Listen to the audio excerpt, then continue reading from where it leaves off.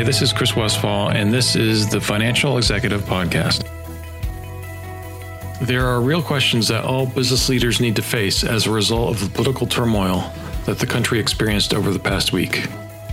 But for social platforms in the technology industry, those questions are more existential. The most immediate issue for financial leaders at these companies is the future of Section 230, the law that gives internet platforms immunity from what their users post on them. In this episode of the Financial Executive Podcast, we speak with Eric Goldman, professor of law at Santa Clara University and co-director of the High Tech Law Institute. We discuss how Section 230 became such an integral part of the social platforms based in Silicon Valley and what their future business models may look like if the law is reformed. So, Professor Goldman, maybe you could give a little background on who you are and what your focus is and your career is all about. Yeah, sure. I'm currently an internet law professor at Santa Clara University School of Law, which is located in Silicon Valley. I teach internet law and sometimes other courses. I've been working in the field of internet law for over 25 years. I started practicing in 1994 and worked in the Silicon Valley primarily during the dot-com boom, representing internet companies that were starting up and taking advantage of the boom. And I, in particular, focus on Section 230. It's been a critical topic since the 1990s. So, for example, I run a blog since 2005 where I blog virtually every Section 230 case that I see. Great. And obviously, that's at the top of mind with all the political issues going on right now and what's happening with the interface or their interaction with social networks and Section 230. So, given that, maybe you could give a brief explanation of Section 230 and why it's important to tech firms located in Silicon Valley. Yeah, Section 230 was enacted in 1996, and it says, just to summarize real efficiently, that websites aren't liable for third-party content. There are some statutory exclusions, but I think if you understand the basic principle, it says that websites can publish third-party content without being liable for it. The idea is that whoever is originating that content takes full liability for it, but then the intermediaries between the author and the reader aren't liable for the harms that might be created by those posts. And by doing so, what it does is it enables services to collect, aggregate, organize, and publish third-party content that they could never afford to cultivate or publish with the traditional liability regimes for publication. So in a sense, what it does is it opens up a whole new vistas for ways for people to interact with each other that we never had in the offline world. And of course, many of those interactions have significant commercial value. So Section 230 has become the foundation of some of the wealthiest in terms of cash flow, in terms of profit, in terms of market cap, companies that have ever existed because of the fact that they're able to enable new, unique, and commercially valuable conversations that weren't possible any other way. And just a follow-up question to that. I mean, has it really morphed or changed since the 90s, or has it pretty much been rote since that period? Well, obviously, the internet has developed substantially since the 1990s. There's obviously new technology that exists.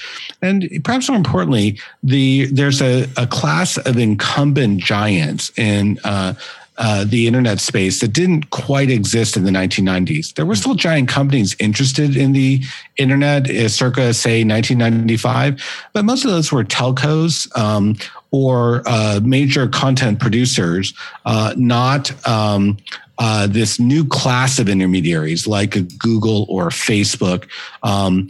There wasn't an equivalent to that. So the emergence of these incumbent giants certainly changes the complexion of the industry quite a bit. But the underlying dynamics haven't really changed since 1996. In the end, we know that if internet services are responsible for third-party content they publish, they're going to change their behavior in ways that have significant social import. And so even having the giants in place doesn't change the fundamental questions we're asking, which is how can we make sure that we get those benefits of the internet that we value the most? And it doesn't really matter from a social standpoint whether it's provided by incumbent giants or by small startups, as long as we're able to preserve an ecosystem that allows those benefits to mature. So I want to ask you a little bit about what's going on today. So give us some of your thoughts on some of the legal and some of the political issues that are going into Section 230 right now. Well, let's talk a little bit about the politics, because I think that's where some of the most interesting questions are taking place.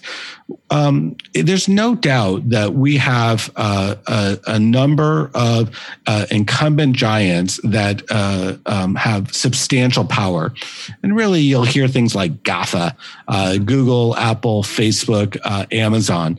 Sometimes people will put Netflix into that category. But if you just focus on the GAFA entities, these companies primarily enable people to talk to each other. Now, Apple has some other businesses, Amazon has some other businesses, but most of the value out of those four companies comes from allowing people to talk to each other. And so the power that's residing in these incumbent companies has definitely caught the attention of the government, who really doesn't like competition for power. What I mean by that is that they're used to having the power. And when they see these new power sources emerge elsewhere in our society, it gets their attention and it starts raising questions. And so a number of government officials over the last few years have basically created a narrative that big tech is running our country. Big tech is dominating our society, and big tech, therefore, needs to be fixed. And that narrative has really pervaded so much of the politics in the tech space. There's not really a lot of discussion about the merits and complexities of Section 230 per se. There's a narrative, we need to fix big tech, and Section 230 is something that they rely upon. So if we fix Section 230, we're probably showing big tech that we're the boss. And that's really, I think, the driver of the political questions nowadays. And that's why you also see so much regulatory investment in topics like privacy and antitrust. Those are both tools to also fix big tech.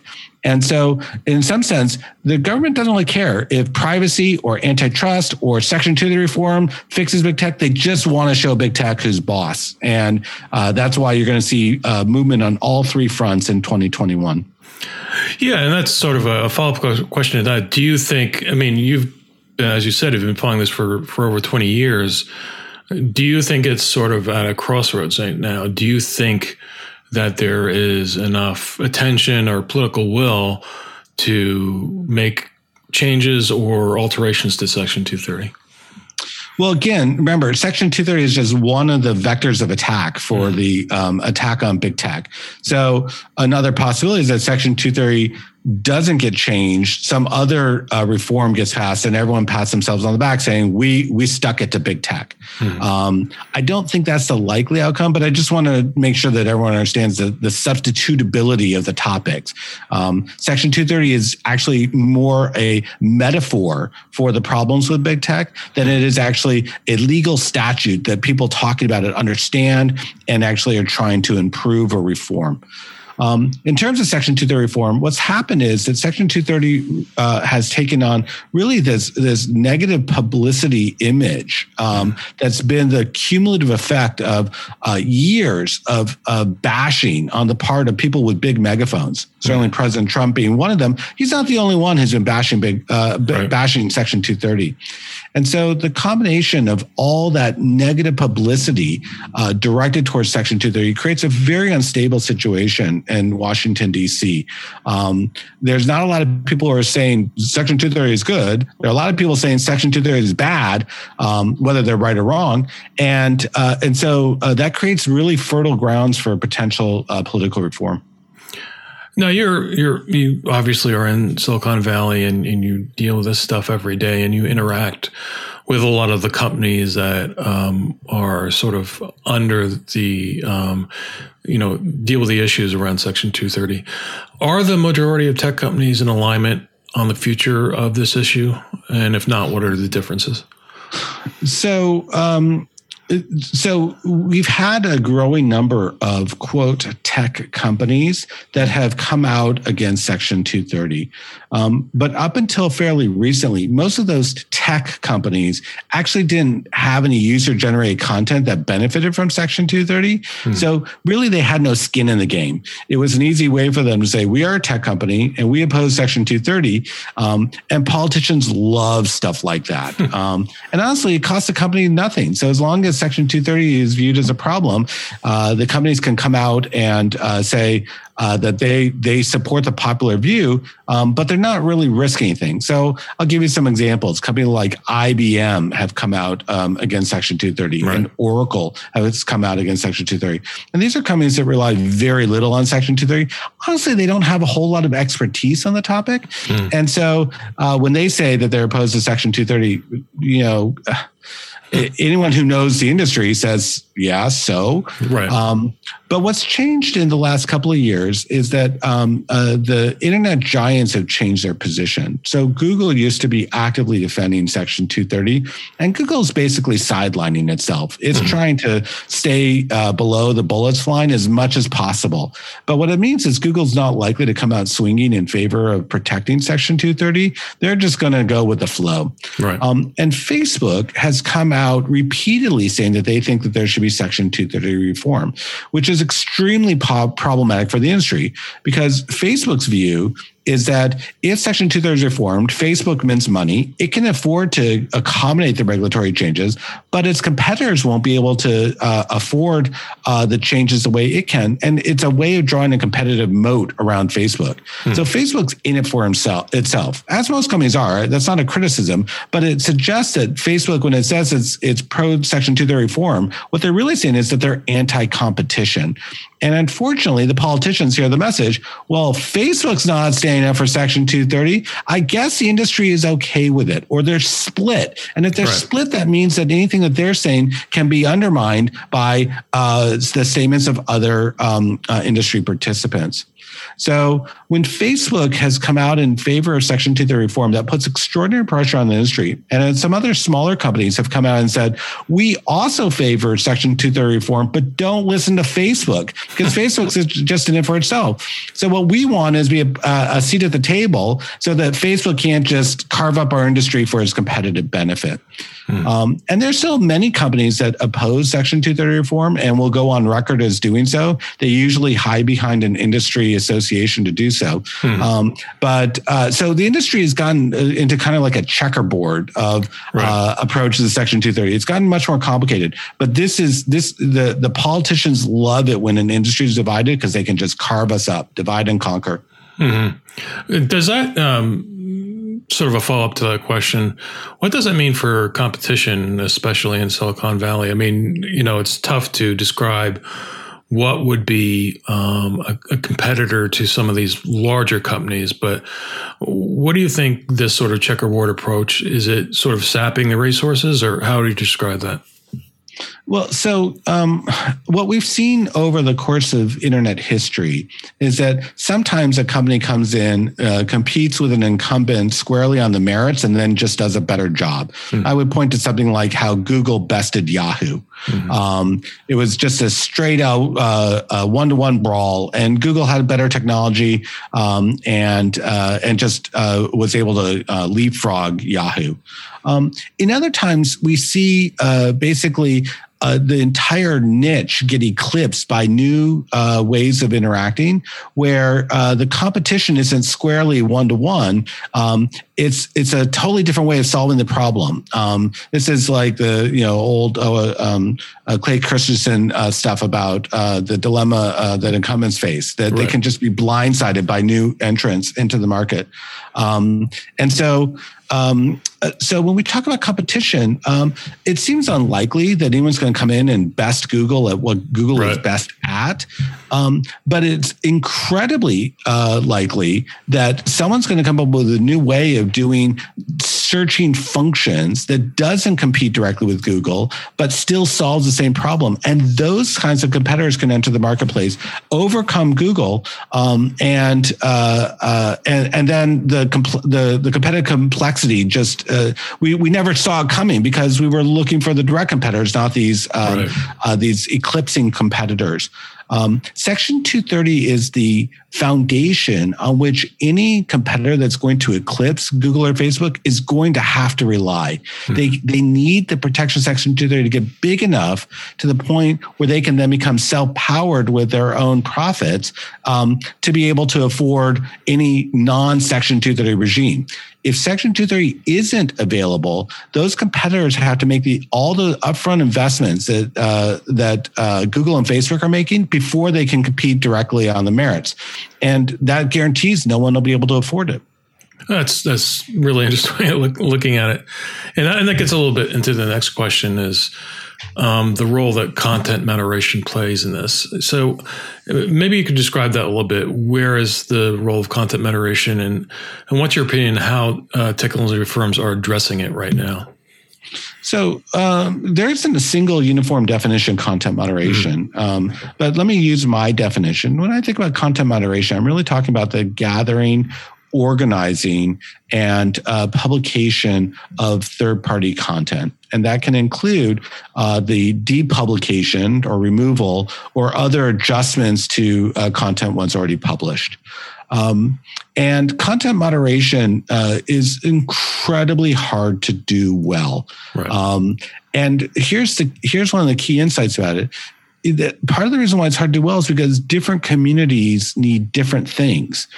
So your audience, for example, is going to have different expectations for how content will be moderated in any conversations your group is having compared to a very different community that has entirely different dynamics about their conversation. They're going to be looking for different kinds of solutions to help guide their conversations. So content moderation is hard in part because every community needs different things. And when you have multiple communities all under the same roof, you can't do one size fits all solutions. You actually have to then optimize or harmonize your content moderation solutions for what the particular niches need. And that means that you need really good engineers, you need really good marketing people or UI developers to understand what's going on. And then you need people at the back end to actually enforce the rules. So developing a content moderation function is really complicated and hard and expensive to do well. Does that, getting back to your previous point about how things are shaking out between the larger and the newer players and the smaller players, does content moderation give it a competitive advantage to the larger players, or what you're describing? It's such a niche issue. Content moderation is a better tool for smaller startups going into this space. Well, there's a lot of different ways of doing content moderation, and that actually proves to be a point of competitive differentiation between companies. Company A may say that they take a really tightly curated approach to their community, and company B might say, we take a pretty light-handed approach to content moderation.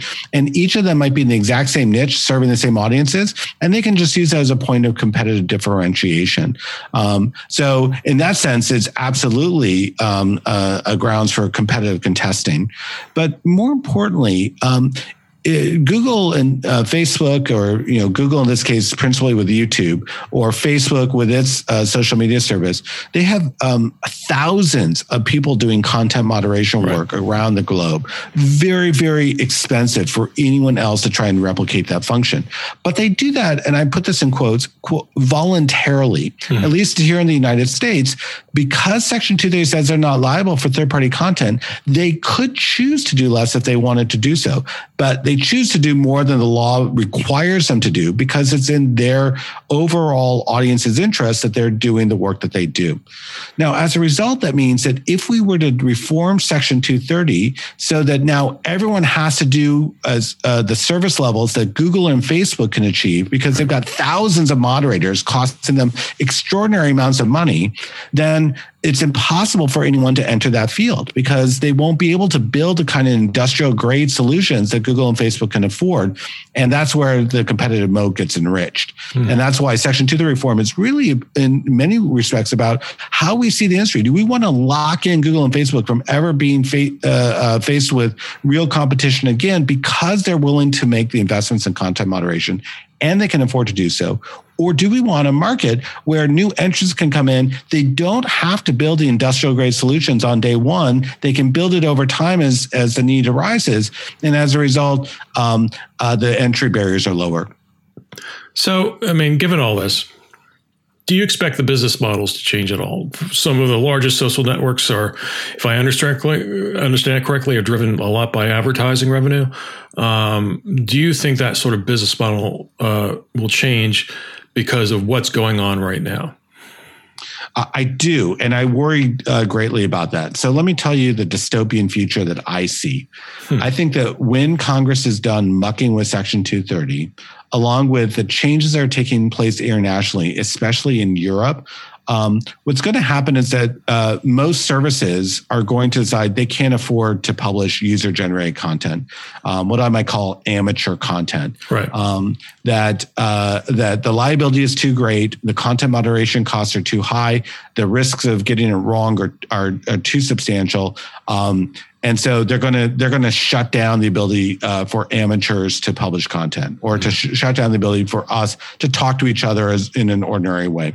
What they'll do instead is some companies will retrench into only publishing professionally produced content that they license. And so what we'll do is we're going to go back to what we had basically as the cable model of the 1990s, which was that it was cable broadcasters at the time were basically walled gardens. They only published professionally produced content. Customers paid a monthly fee that was then divvied up among all the content broadcasters who were part of a particular cable system. And so that's what we're going to see in the future is we're going to see a smaller number of walled gardens that are going to have professionally produced content that we'll have to pay to access.